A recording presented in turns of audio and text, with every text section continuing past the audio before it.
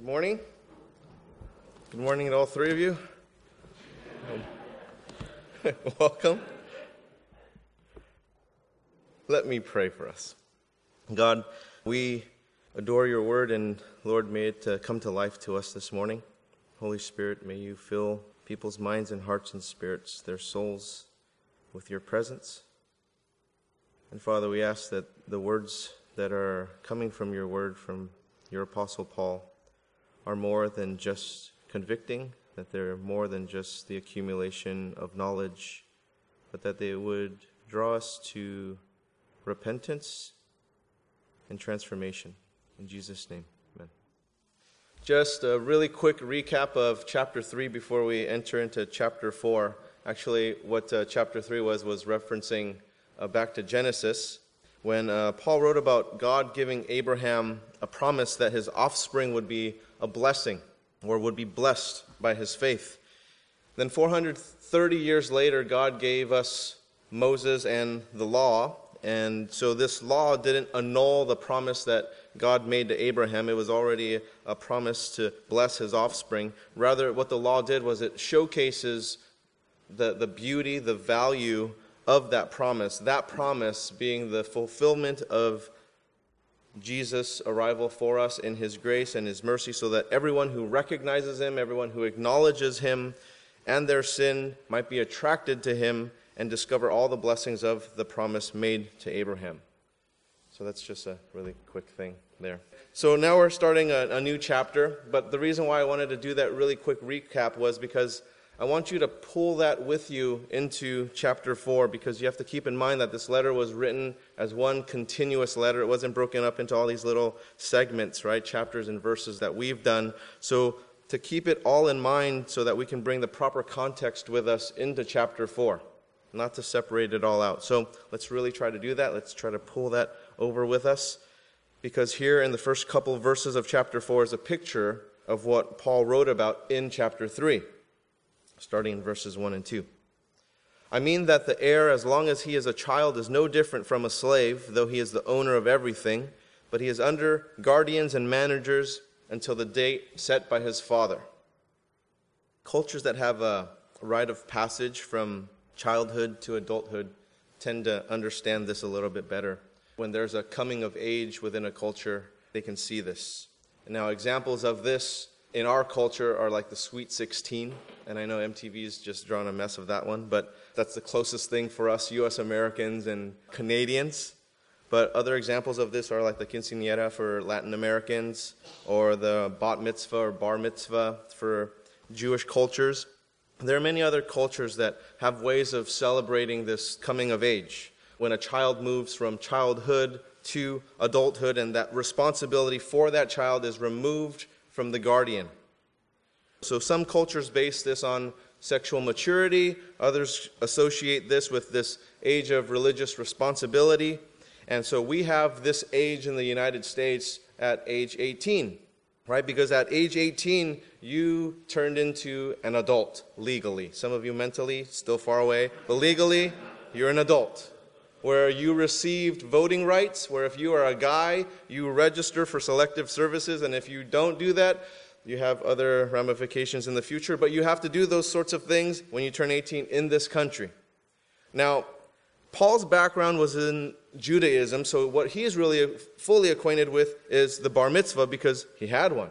And when a boy had a bar mitzvah at age 13, it was this marked point of a boy's relationship with God that, all right, now you have responsibility for it. Mom and dad aren't responsible for that anymore. You are responsible for your relationship with God. So when Paul wrote this letter, he had that context in mind, but he also had these two dominant cultures floating around with him, right? He had the Greek culture and the Roman culture right there, and both of these cultures had a rite of passage within them.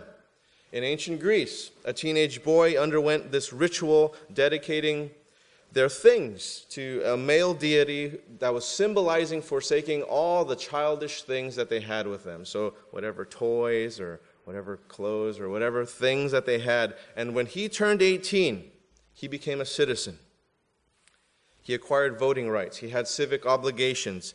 Girls were married around 14 or 15. That was their sign of adulthood.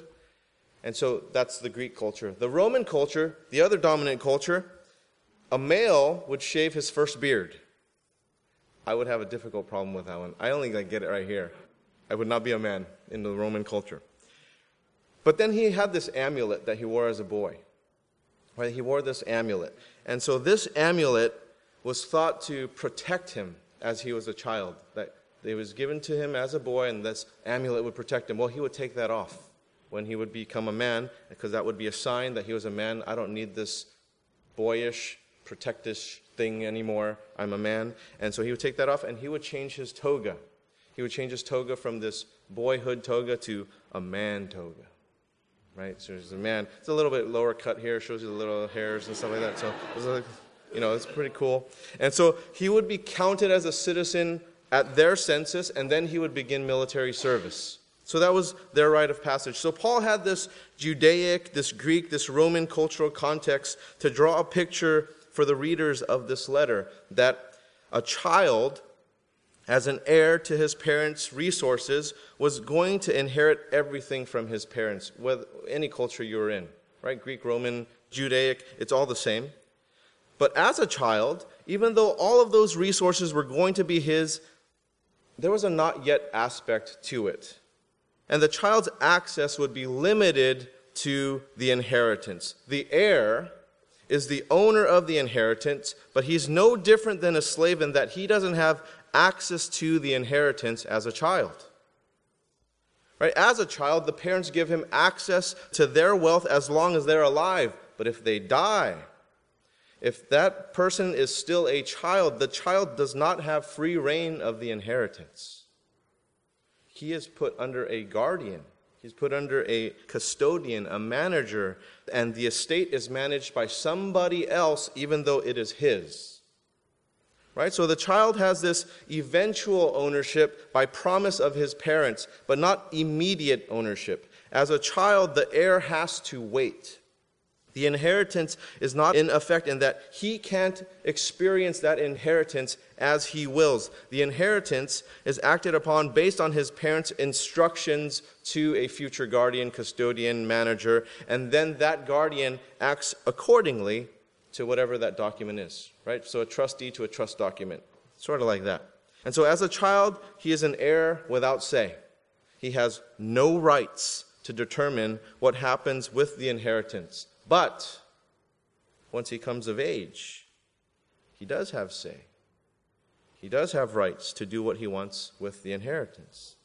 And so the guardian simply follows the instructions set by the father. If dad doesn't want the kid to touch that until 18, 20, 30, 40, 50, he can't touch it.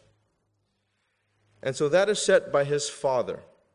And the heir does not experience the inheritance, even though it is his, until the date set by his father. And his guardians will watch over him until he comes of age. And that's happened throughout history with nobility or royalty. When, an emperor or a king is just too young to take over the throne, they'd have this council, or they'll have these guardians to take up this child until he was old enough to take over. So the heir is no different than a slave in his freedom to act. He has no rights to act on the things that are his, even though they're his, and he can't act upon that inheritance. Then in verses 3 through 5, Paul expounds on this illustration by writing about when we were slaves and how we moved into being children of God. We were slaves who became children of the King. In the same way, we also, when we were children, were enslaved to the elementary principles of the world. Before we came of age spiritually, by coming to faith in Jesus, trusting in the promise of God that he first made to Abraham, we were children enslaved to the elementary principles of the world. Now, these elementary principles refer to elemental spirits. So if we were to put these physical names to these principles or spirits, they would be referred to as things like earth, wind, and fire.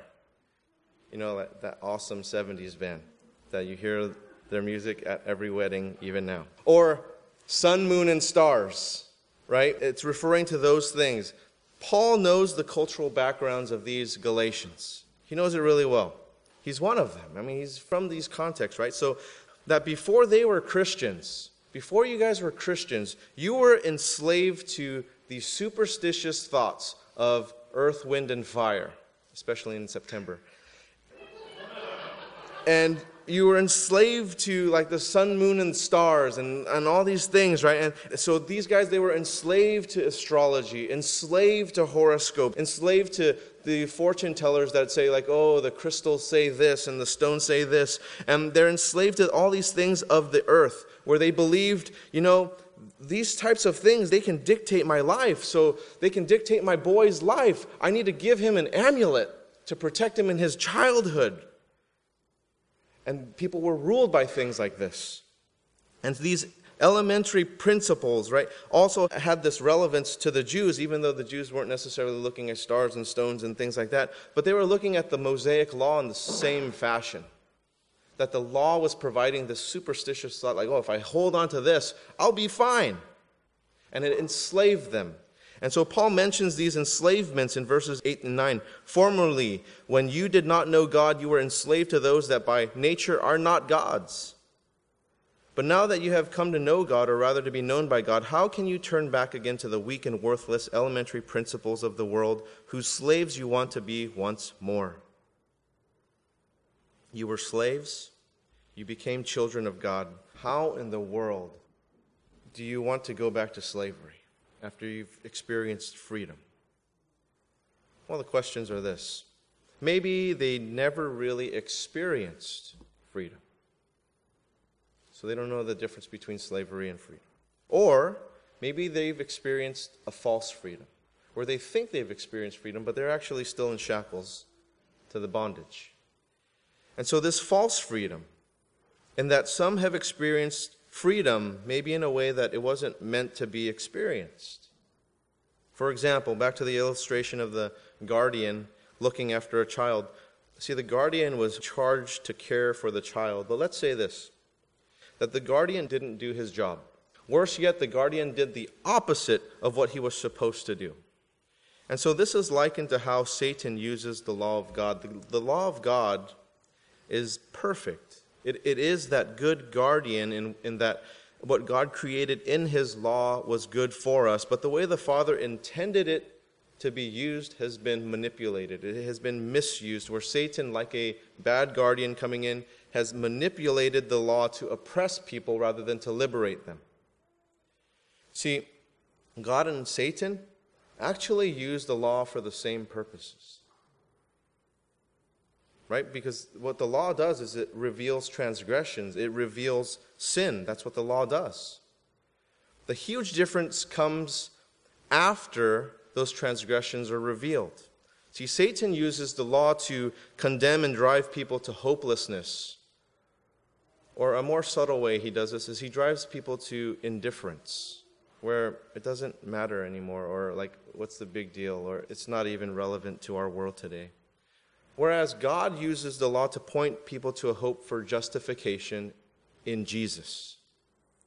Right? God uses the law to point out that he is a God of justice, he is a law of grace, and that does not exist if there is no law, because there is no benchmark to do that with if there's no law. And so even though we are found guilty under the law, he has given us grace. He can provide justice. And so we still have that freedom available to us because we have been given Jesus. Verses 4 and 5. But when the fullness of time had come, God sent forth his Son, born of a woman, born under the law, to redeem those who were under the law so that we might receive adoption as sons. See, God had a plan. And Jesus was sent at the perfect time. Romans chapter 5, verse 6. For while we were still weak, at the right time, Christ died for the ungodly. God sent forth his Son. What does that mean? Jesus was already in heaven with God.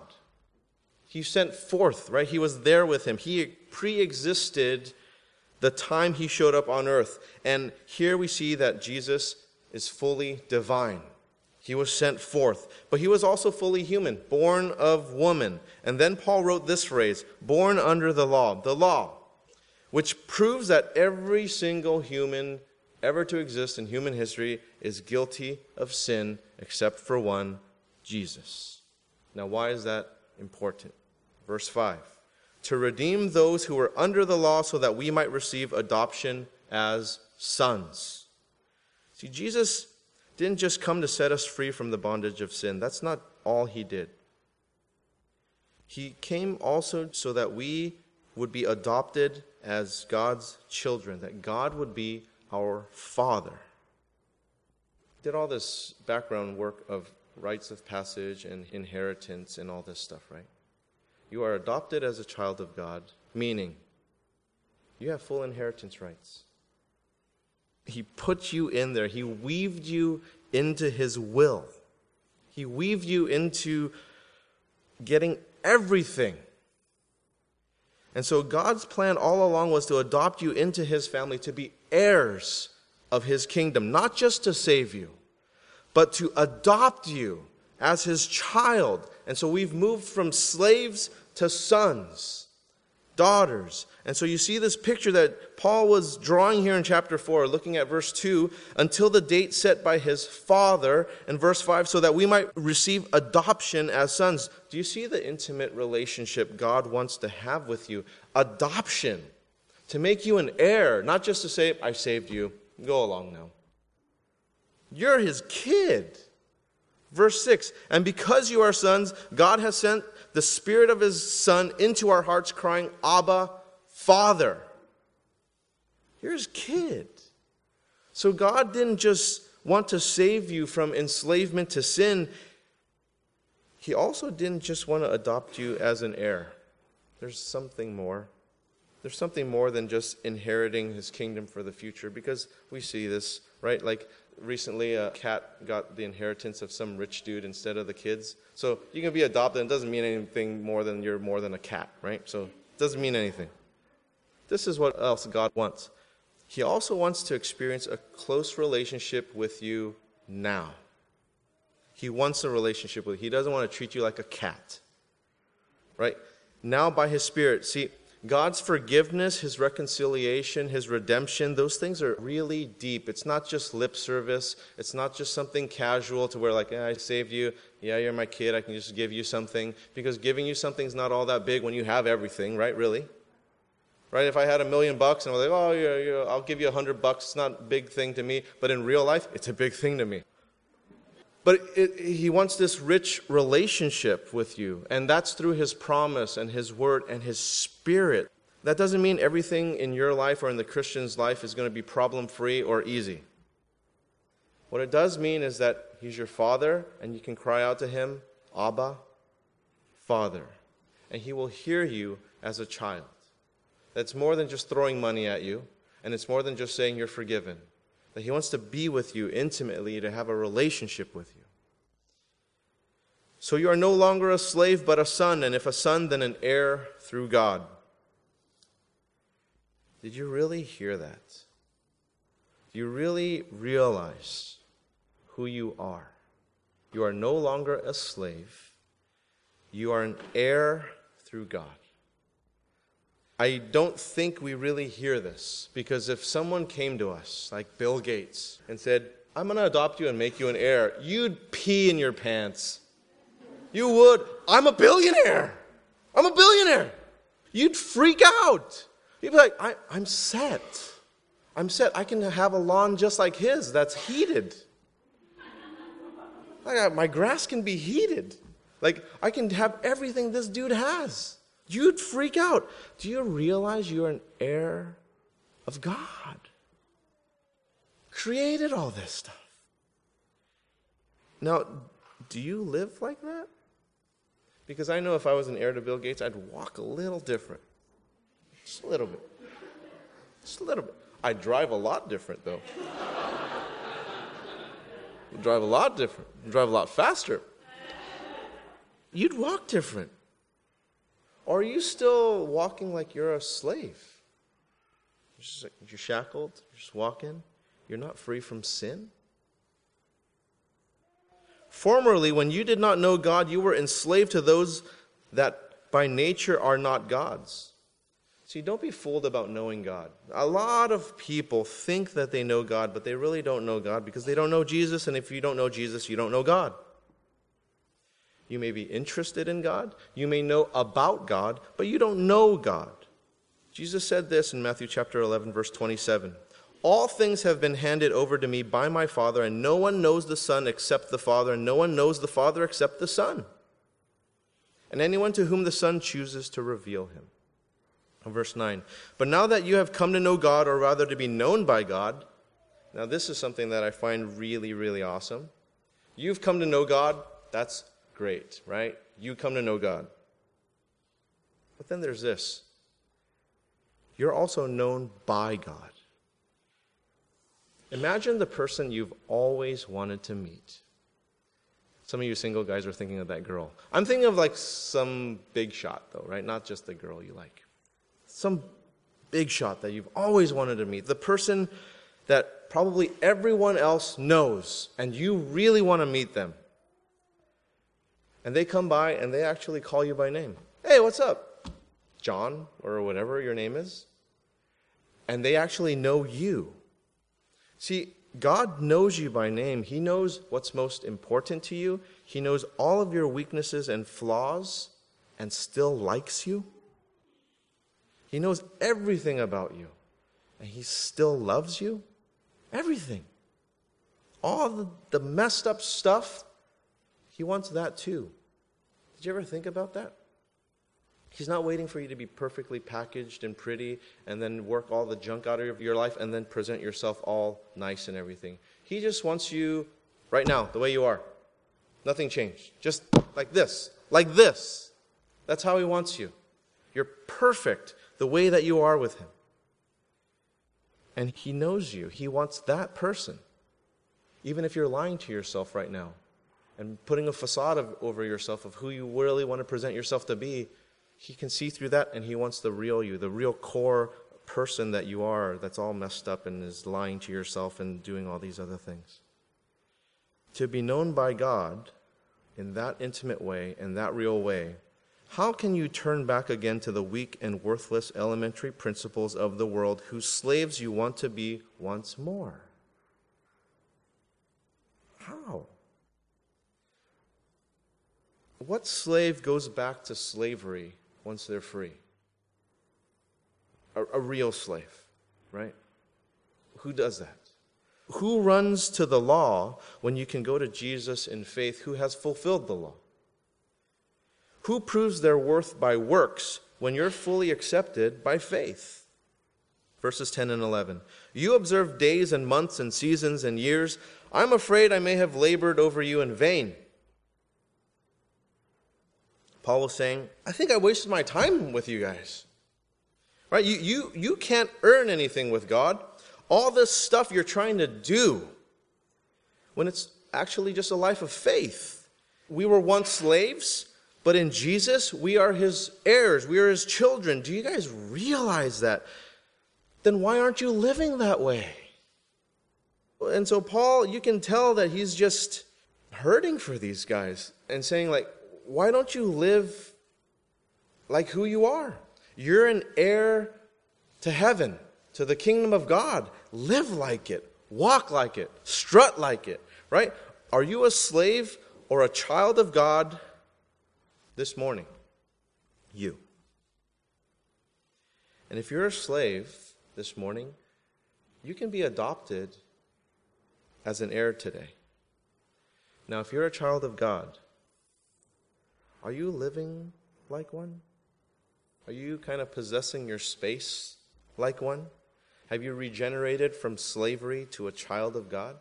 And so here in these verses, we read this rebuke by Paul, where Paul is essentially calling them out on their religiosity, that just because you observe certain days, months, and years and seasons, it doesn't mean that you're a Christian. Right? Hanukkah is on Thursday. It's the same day as Thanksgiving. My wife and I were on a date this past week, and we met this really cool Jewish couple, and we got to talking with them, and we were just chatting away, and they were sharing with us that Hanukkah was the same day as Thanksgiving, the first time in 68 years. The next time it won't happen until 70 years, so this is her only time that she's going to be able to do this. But then she was kind of stressed because she was like, what am I going to serve? Like, what am I going to serve? And I was like, why don't you make like mashed potato latkes or something, something like that. But Christmas is coming up, and most of the Western world celebrates it. right? You go to any country, all their malls are done up and everything's done up. But how many people celebrate Hanukkah or Christmas as part of their genuine faith in God versus those who kind of celebrate it as some fun thing or cultural thing or just something other than what it really is? And so Paul called them out on this. You observe days, months, seasons, years, but really those things don't mean anything to you. You're just putting up the lights of the Christmas trees and the candy canes and the stockings. It's nothing. It doesn't mean anything. It's just a bunch of religion, or it's just a little fun event that you can exchange gifts or do cultural things. But where's the intimate relationship with your Heavenly Father who knows you? Right? You're His child. You're not a slave. You're His kid. And you can get the tone from Paul's letter that he's just sickened with how the Galatians' faith in Jesus deteriorated to celebrating religious events as slaves rather than being a child of God, that we have a relationship. But then there's this change in verse 12. There's a change in tone, right? Brothers, I entreat you, become as I am, for I also have become as you are. You did me no wrong. Paul needed to get across the severity of straying from the truth of the gospel. But then he is changing his tone here, and he's trying to get across his genuine, tender love for them. See, Paul was their pastor. Paul was the Galatian church's pastor. And as a pastor, there were times for Paul to be more serious in his rebuke, and then there were times for Paul to be more gentle. There were these relationships not just with God and His children, but also with Paul as their pastor to the Galatian churches. Now, we all know that Paul was an apostle, but this is something I want to get across to us, that not all pastors are apostles. And I'm going to get to the reasons why a little bit later, but I want you to get that in your head, that apostle is distinct from pastor, and the apostles of Jesus were distinct people. Being that all apostles had a tangible experience with Jesus Himself. They all physically saw Jesus. They were all commissioned by Jesus Himself. They were all baptized by the Holy Spirit. Jesus used the apostles to be His direct communicators to the world. Jesus gave His authority to His apostles. And the apostolic authority written to us in the Scriptures was given to them by Jesus. And the apostolic succession of authority is not passed on from one apostle to another person. It's directly from Jesus. And so what we have in terms of authority today, this is important, it's not from people. It's from God's Word. God's authority is in His Word. This is why the Word of God is so important. I bring this up because pastors are not apostles. All right, so a pastor does not have the same authority or inspiration as an apostle did. The pastor can't lay down the law like the apostle, and the church can't defer to the pastor as an apostle for apostolic authority. The only authority a pastor has is in the Word of God, guided by the Holy Spirit. That's it.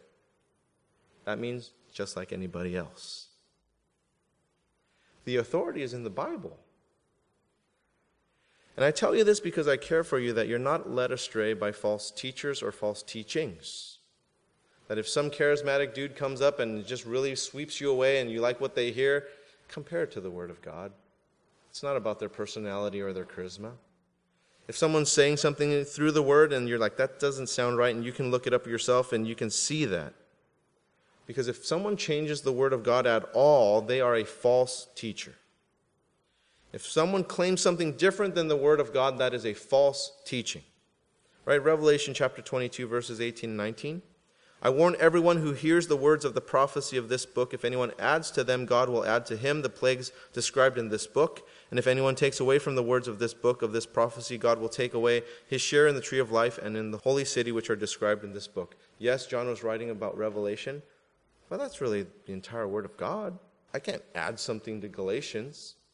Right? I can't take something out of Galatians. It's just the way it is. He's an apostle. And pastors need your prayers to stay true to the Scriptures. I really need your prayers. I attempt to as best as I can, and I pray for that. But, being in ministry for 13 years now, I think it is. Too many pastors stray from the Word of God. Too many are interested in fads or marketing or different things to sell you on. But may we be like the Bereans in Acts chapter 17, verse 11. They received the word with all eagerness, examining the Scriptures daily to see if these things were so. Not looking for fads, not looking for just marketability or anything like that. Don't just accept what I say or what any other pastor says without examining the Scriptures yourself. Do your homework. And I bring this up because in verse 12, Paul changed his tone from rebuke to the tender heart of a pastor. And I want to point out some things about Paul in these next verses because I think it's very telling in these next verses, the heart of Paul. And there are things I hope that will be helpful to you because I think some in the church have been led astray by the world and what the world expects out of servants like pastors. For example, I think a lot of people are looking at external things such as personality or speaking ability or charisma, or if a certain person looks cool or looks the part or looks like a hipster or whatever, when they look at a pastor, right? But then you take a look at Paul, verses 13 and 14. You know it was because of a bodily ailment that I preached the gospel to you at first, and though my condition was a trial to you, you did not scorn or despise me, but received me as an angel of God, as Christ Jesus. I would love to be received by you as an angel of God. See, Paul was toe up, right? Now, some believe at this point, Paul appeared to the Galatian churches after he was stoned in Acts chapter 14, 19 through 20. Because it mentions that he went to Derbe. Derbe is part of Galatia. So this is some of the thought. That he came from being stoned, not drugged, but like stoned. And after that, he looked so bad, people thought he was dead. Imagine you saw some dude that looked like he's dead. Like maybe he was missing a part of his head. I don't know. Like something, he looked really bad, that people thought he was dead. And so others believe that this is like a bout with malaria. And so there's all these discussions about where Paul was from. Was it because he was stoned? Was it because of what happened in the Damascus Road and knocked down and he just had this disfigurement? Or he just looked really bad and maybe he was blind from that? Or was it malaria? All these different thoughts. Whatever it was, whatever he suffered from, it was bad. I don't know what it was, but it was bad. That's all I know. And the Galatian church didn't scorn him or despise him. They didn't reject Paul because of those superficial things. Paul was in terrible shape when he preached the gospel to them. His condition, as it says in his word here, was a trial to them. Like, I don't know if they were like, they couldn't keep their food down when they saw him. It was a trial. Like, Like, I don't know. I don't know what it is. But it was a trial to them. But they didn't look at the man as much as they looked at the message. Right? Paul was in really bad shape. So this is something I'm concerned about in the church, is that people are more concerned with image than they are with message. Does the church planter look a certain way, or does the pastor look a certain way? Does he act a certain way? Does he look like he's at Walmart, or where does he look from? He's like, where's Haight-Ashbury? Or like, where does he look like he's from? And they put so much on image rather than message. See, if Paul himself were to appear in our Western churches today, Paul himself, think about that. That dude's awesome. But if he appeared himself, I actually think most churches would reject him, quite honestly. And it's not because he's not a great pastor or that he didn't have the gospel message, but I think it's because I think a lot of churches are like the world in that they look at superficial things, because Paul wasn't a pretty dude, right? In fact, Paul didn't always even speak well, according to some of his critics, because there's always critics. Always critics. And you can think that some guy speaks the best, but then you're going to find somebody just down the road that thinks that they're horrible. And they thought that of Paul, and I think that's mind-blowing. How can you possibly think Paul is not a good speaker, preacher, teacher? How is that possible? But they did do that in Corinthians. 2 Corinthians chapter 10, verse 10. His letters are weighty and strong, but his bodily presence is weak, and his speech of no account. What? Paul? No account? Who are you? Like, who are you? When you speak, it must be like God. Like, how can you say his words are of no account? But those are critics everywhere. See, church tradition also describes Paul as this. This is pretty awesome. Paul was small, bald-headed, bow-legged, stocky, with a unibrow, and a long, crooked nose. That is church tradition. It's part of the apocryphal books. See, that's not a description that I read of most church planters or pastors that I've seen. I've gone to a lot of church planting things. They don't look like that at all. Actually, most of them look pretty. They look pretty. They don't look handsome. They look pretty. Serious. They look pretty. I look and I'm like, man, you're pretty. Pretty.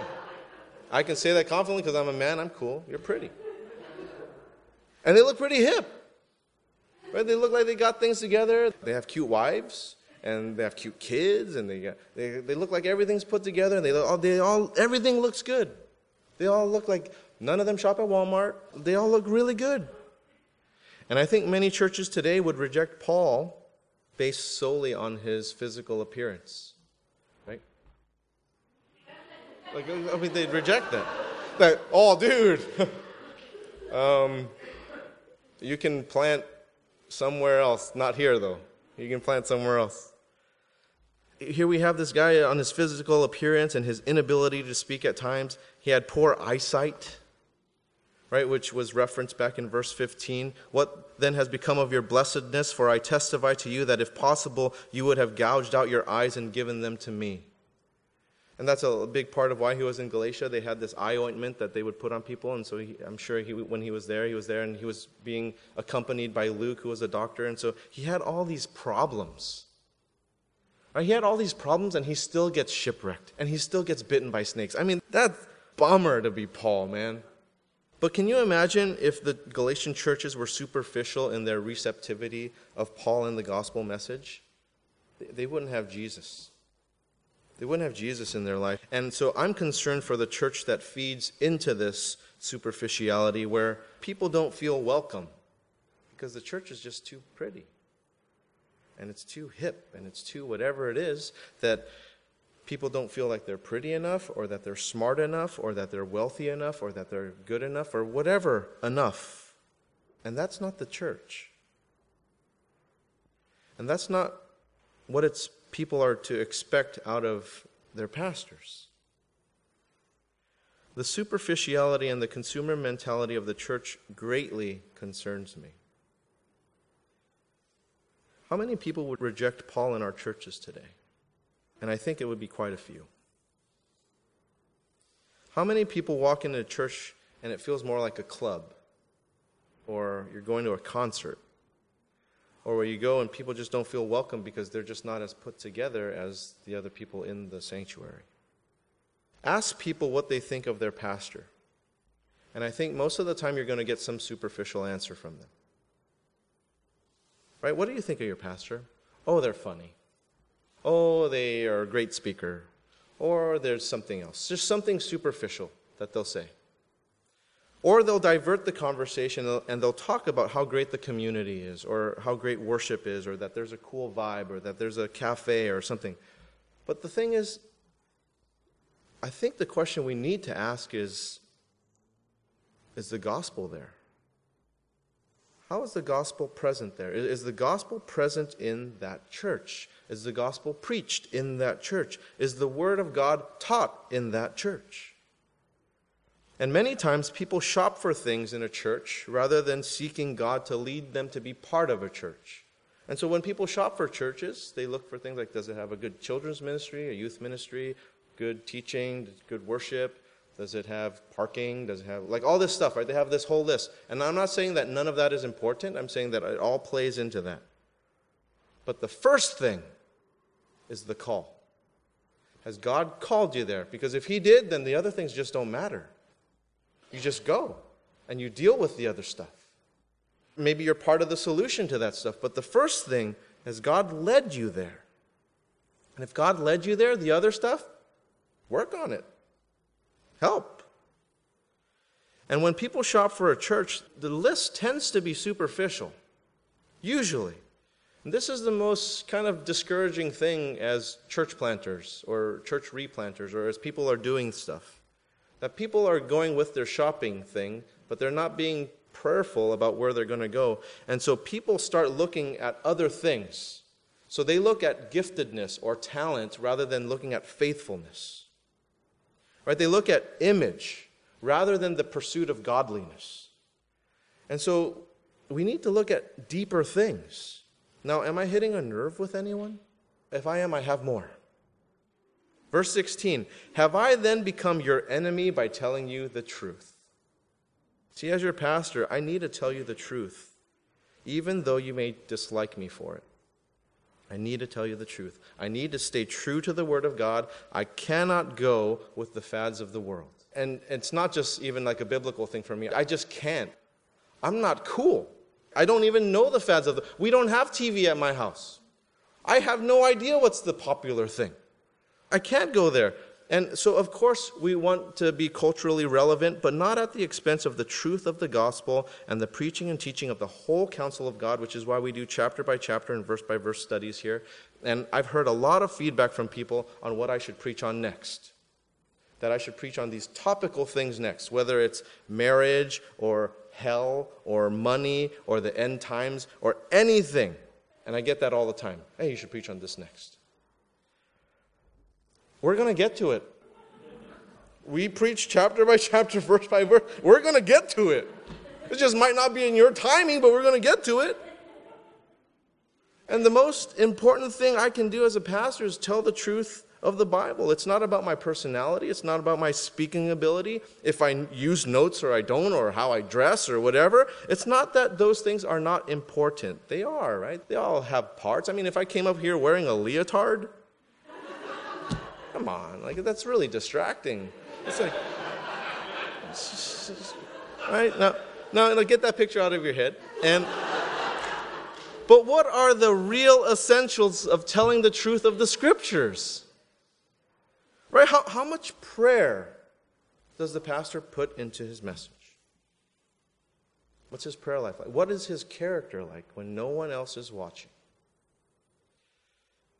Is the message even understandable? Is it true to God's word? Are the people the priority and not the self? Those are kind of the questions. Because if you look at verse 17, they make much of you, but for no good purpose. They want to shut you out that you may make much of them. See those Judaizers, those false teachers? They weren't looking out for the people and their good. They were looking at their own purposes, not the people's purposes. They were looking at getting their ideas out and what they thought out, their religion out. They wanted to be the ones looked upon to have a greater following, and they were passionate about their beliefs, but it wasn't based on the truth. And just because there's passion behind beliefs, that doesn't mean that those beliefs are true. Now, what else is evidenced in Paul as the Galatian church's pastor? Verse 18, it is always good to be made much of for a good purpose, and not only when I am present with you. See, the pastor has to reproduce themselves. Not only when I am present with you. A pastor must prepare the church for mature Christian living even when they are no longer present. Peter wrote in 2 Peter chapter 1, verse 15, and I will make every effort so that after my departure you may be able at any time to recall these things. See, the effort we put into ministry is so that we can equip the saints, you guys, for the work of the ministry for building up the body of Christ. Ephesians chapter 4, verse 12. How are you guys engaging in spiritual growth? Because not all of you are. Some of you are selfish. You're selfish. And as long as you're okay, and as long as your family's okay, then everything else is fine, and you just come to church and you just do whatever you do, and you don't feel a need to contribute to the church family. And I'm telling you, you're needed here. You are needed here. You have a role in ministering to your brothers and sisters here.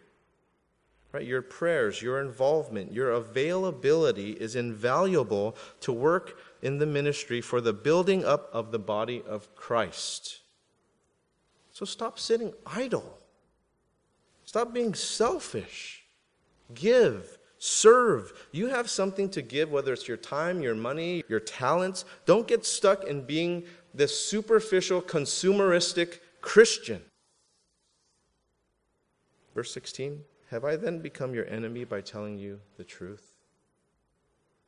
You're needed in ministry here. And if you don't believe me, just talk to some of the ministry leaders around here. Go talk to someone in the youth ministry or in the children's ministry or in the hospitality ministry or the homeless ministry or the refugee ministry, all these different ministries. Just go talk to them. None of them are just blowing up and turning away people like, oh, no, we can't use any more money. No more money. It's just coming out of our ears.